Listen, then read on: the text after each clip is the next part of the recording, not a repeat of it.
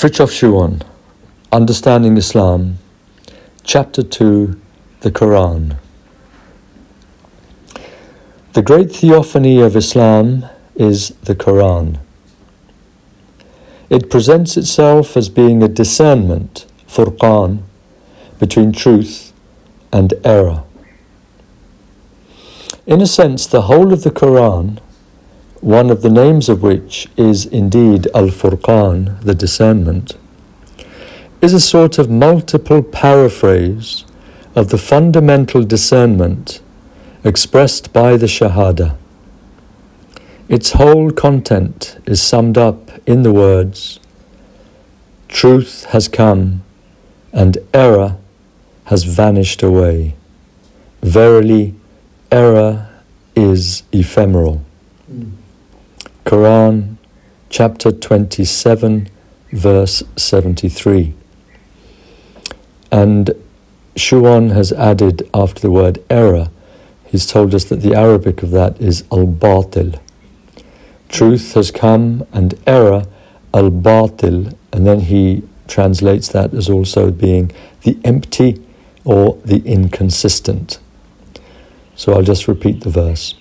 Truth has come and error, al-batil, the empty or the inconsistent, error has vanished away. Verily, error is ephemeral. Before the message of the Quran is considered, attention must be given to its form and to the principles determining that form. An Arab poet once claimed that he could write a book superior to the Quran, disputing its excellence even from the mere point of view of style. Such a judgment, which is clearly contrary to the traditional thesis of Islam, is explicable in the case of a man who does not know that the excellence of a sacred book is not a priori of a literary order. Many indeed are the texts conveying a spiritual meaning, in which logical clarity is joined to powerful language or grace of expression, without their having, on this account, a sacred character. That is to say, the sacred scriptures are not such because of the subject of which they treat, or the manner in which they treat it, but by reason of their level of inspiration, or, what amounts to the same thing, by virtue of their divine provenance. It is this which determines the content of the book, not the converse. Like the Bible, the Quran may speak of very many things other than God. It speaks of the devil, of the holy war, of the laws of succession, and so on.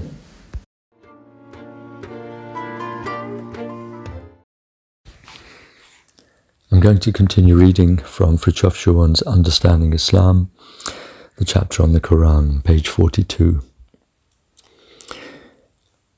God speaks tersely, say the rabbis, and this also explains both the bold ellipses, at first sight incomprehensible, and the superimposed levels of meaning found in the revelations.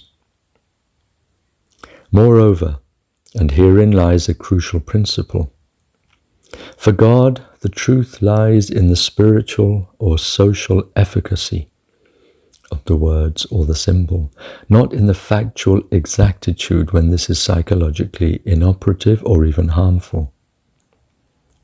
God's first wish is to save rather than instruct, and his concern is with wisdom and immortality, not with outward knowledge, still less with curiosity.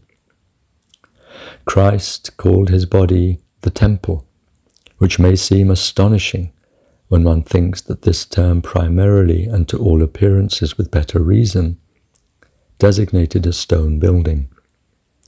But the stone temple was much less than Christ, the receptacle of the living God, given that Christ had come, and in reality the term temple applied with far more reason to Christ than to the building made by the hands of men. It can even be said that the temple, whether that of Solomon or that of Herod, was the image of the body of Christ, temporal succession being of no import to God. It is thus that sacred scriptures at times displace words and even facts in function of a higher truth which eludes men.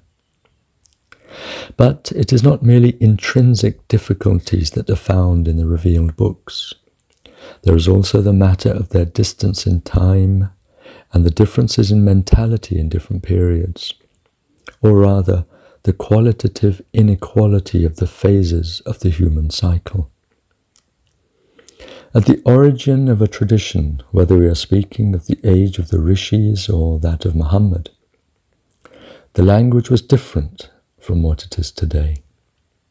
The words were not worn out, and they contained infinitely more than we can divine.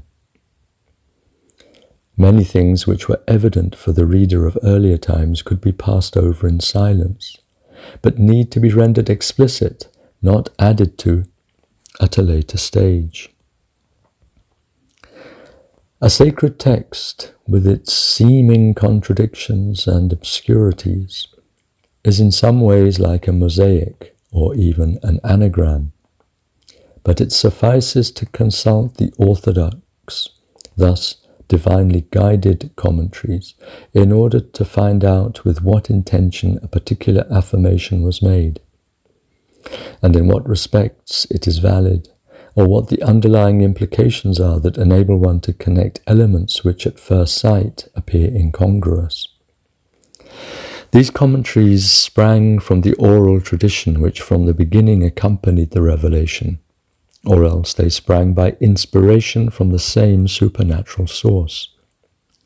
Thus, their role is not only to intercalate missing, though implicit parts of the text, and to specify in what relationship or in what sense a given thing should be understood, but also to explain the diverse symbolisms, often simultaneous and superimposed one on another. In short, the commentaries providentially form part of the tradition. They are, as it were, the sap of its continuity, even if their committal to writing, or in certain cases their remanifestation after some interruption, occurred only at a relatively late date in order to meet the requirements of a particular historical period. The ink of the learned in the law or in the spirit is like the blood of the martyrs, said the prophet, and this indicates the capital part played in every traditional cosmos by orthodox commentaries. Footnote 8.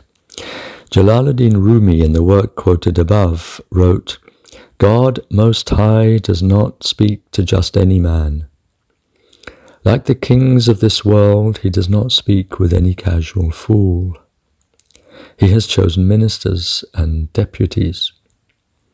Man accedes to God by going through the intermediaries he has appointed.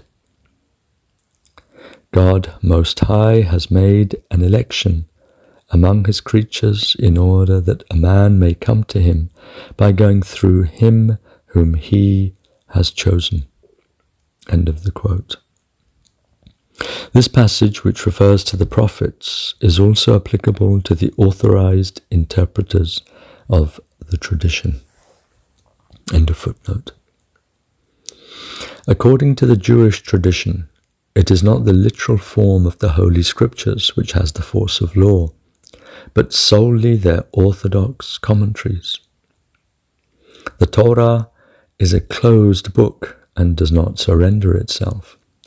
It is the sages who open it, for it is in the very nature of the Torah to require from the beginning the commentary of the Mishnah.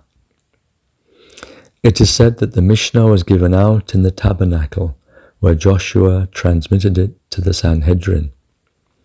By this the Sanhedrin was consecrated and thus instituted by God like the Torah, and at the same time. And this is important. The oral commentary which Moses had received on Sinai and transmitted to Joshua was in part lost and had to be reconstituted by the sages on the basis of the Torah. This shows very clearly that Gnosis includes both a horizontal and a vertical continuity, or rather that it accompanies the written law in a manner that is both horizontal and continuous, and also vertical and discontinuous. The secrets are passed from hand to hand, but the spark may at any time leap forth on mere contact with the revealed text, in connection with a particular human receptacle and the imponderables of the Holy Spirit. It is also said that God gave the Torah during the daytime and the Mishnah by night. And again, that the Torah is infinite in itself, whereas the Mishnah is inexhaustible through its movement in time. We would add that the Torah is like the ocean, which is static and inexhaustible, and the Mishnah like a river, which is always in motion. Mutatis mutandis, all this applies to every revelation, and particularly to Islam. There must be authorities for the faith, Iman, and the law, Islam, but there must also be authorities for the path, Ihsan, and these latter authorities are none other than the Sufis and their duly qualified representatives. The logical necessity for authorities in this third domain, which the theologians of the outward, ulama al-zahir, are forced to admit, though they cannot explain it, is one of the proofs of the legitimacy of Sufism, therefore also of its doctrines and methods, as well as of its organizations and masters. These considerations concerning the sacred books call for some sort of definition of the epithet sacred itself. That is sacred which, in the first place, is attached to the transcendent order, secondly, possesses the character of absolute certainty, and thirdly, eludes the comprehension and control of the ordinary human mind. Imagine a tree whose leaves, having no kind of direct knowledge about the root, hold a discussion about whether or not a root exists, and what its form is if it does. If a voice then came from the root telling them that the root does exist, and what its form is, that message would be sacred. The sacred is the presence of the center in the periphery, of the immutable in the moving. Dignity is essentially an expression of it, for in dignity too the center manifests outwardly. The heart is revealed in gestures. The sacred introduces a quality of the absolute into relativities, and confers on perishable things a texture of eternity.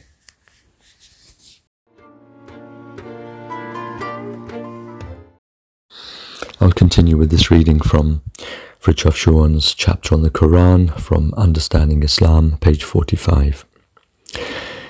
In order to understand the full scope of the Quran, we must take into consideration three things: its doctrinal content, which we find made explicit in the great canonical treatises of Islam, such as those of Abu Hanifa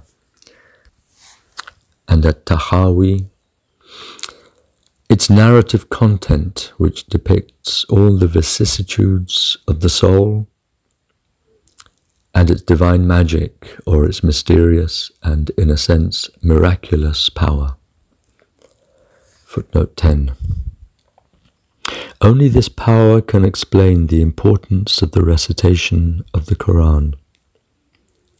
In his Risalat al-Quds, Ibn Arabi quotes the case of Sufis who spent their whole life in reading or in ceaselessly reciting the Quran, and this would be inconceivable and even impossible to realize, were there not, behind the husk of the literal text, a concrete and active spiritual presence which goes beyond the words and the mind. Moreover, it is by virtue of this power of the Quran that certain verses can chase away demons and heal illnesses, at least given the concurrence of certain circumstances. End of the footnote, back to the text. These sources of metaphysical and eschatological doctrine, of mystical psychology and theurgic power, lie hidden under a veil of breathless utterances, often clashing in shock of crystalline and fiery images, but also of passages majestic in rhythm, woven of every fibre of the human condition.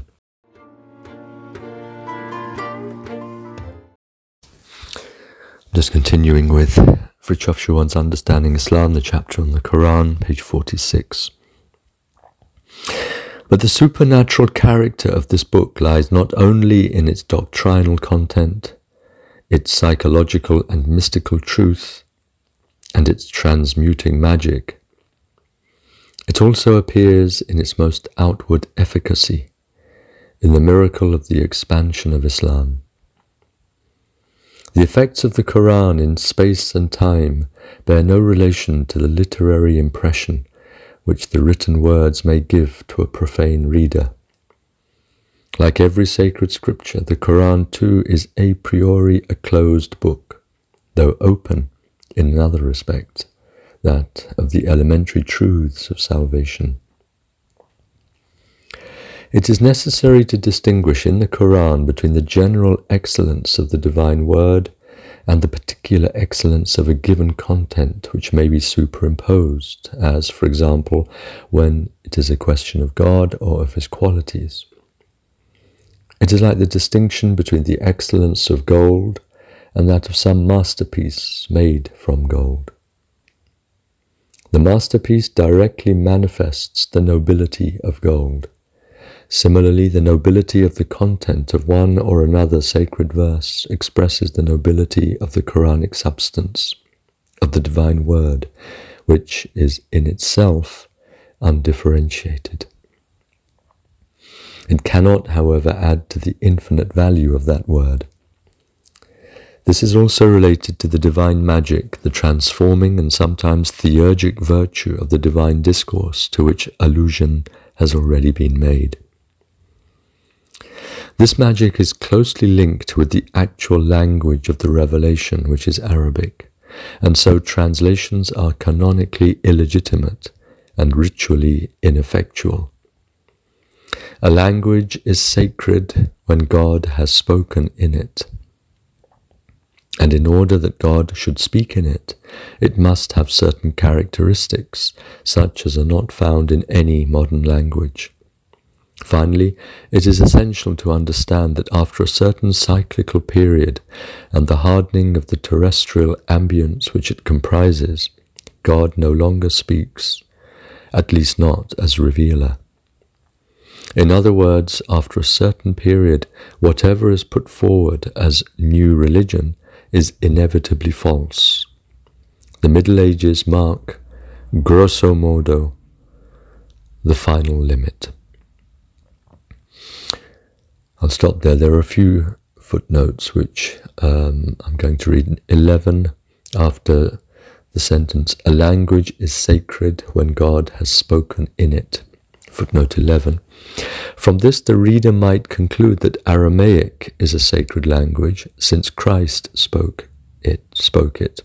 But here there are three reservations must be made.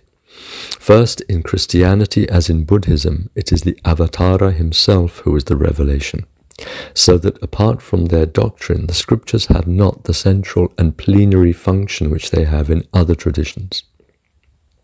Secondly, the precise Aramaic words used by Christ have not been preserved. which corroborates what has just been said. Thirdly, for Christ himself, Hebrew was the sacred language. Though the Talmud affirms that the angels do not understand Aramaic, this language has nonetheless a particularly high liturgical value.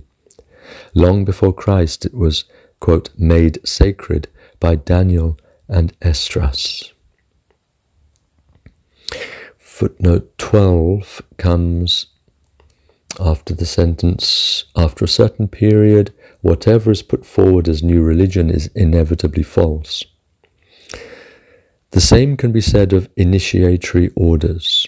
One can, or rather God can, create a new branch of an ancient lineage or found a congregation of people around a pre-existing initiation. If there is an imperative reason for doing so, and if this type of congregation is within the practices of the tradition in question, but in no circumstance has anyone a right to found a society having, quote, self-realization as its aim, for the simple reason that such a realization is exclusively the province of the traditional organizations. Even if someone sought to incorporate a genuine initiation into the framework of a society or of some kind of spiritual fellowship, thus a profane association, one can be certain that this very framework would wholly paralyze its efficacy and inevitably bring about deviations. Spiritual treasures do not accommodate themselves to just any sort of framework. And finally, we have footnote 13, which comes after the sentence. The Middle Ages mark grosso modo the final limit. That is, actually goes back. In other words, after a certain period, whatever is put forward as new religion is inevitably false. The Middle Ages mark grosso modo the final limit. So then footnote 13 reads as follows. In fact, Islam is the last world religion. As for the Sikh Brotherhood, this is an esoterism analogous to that of Kabir, the special position of which is explained by the quite exceptional conditions arising from the contiguity of Hinduism and Sufism. But here too, it is a case of a final possibility. So I'll stop there.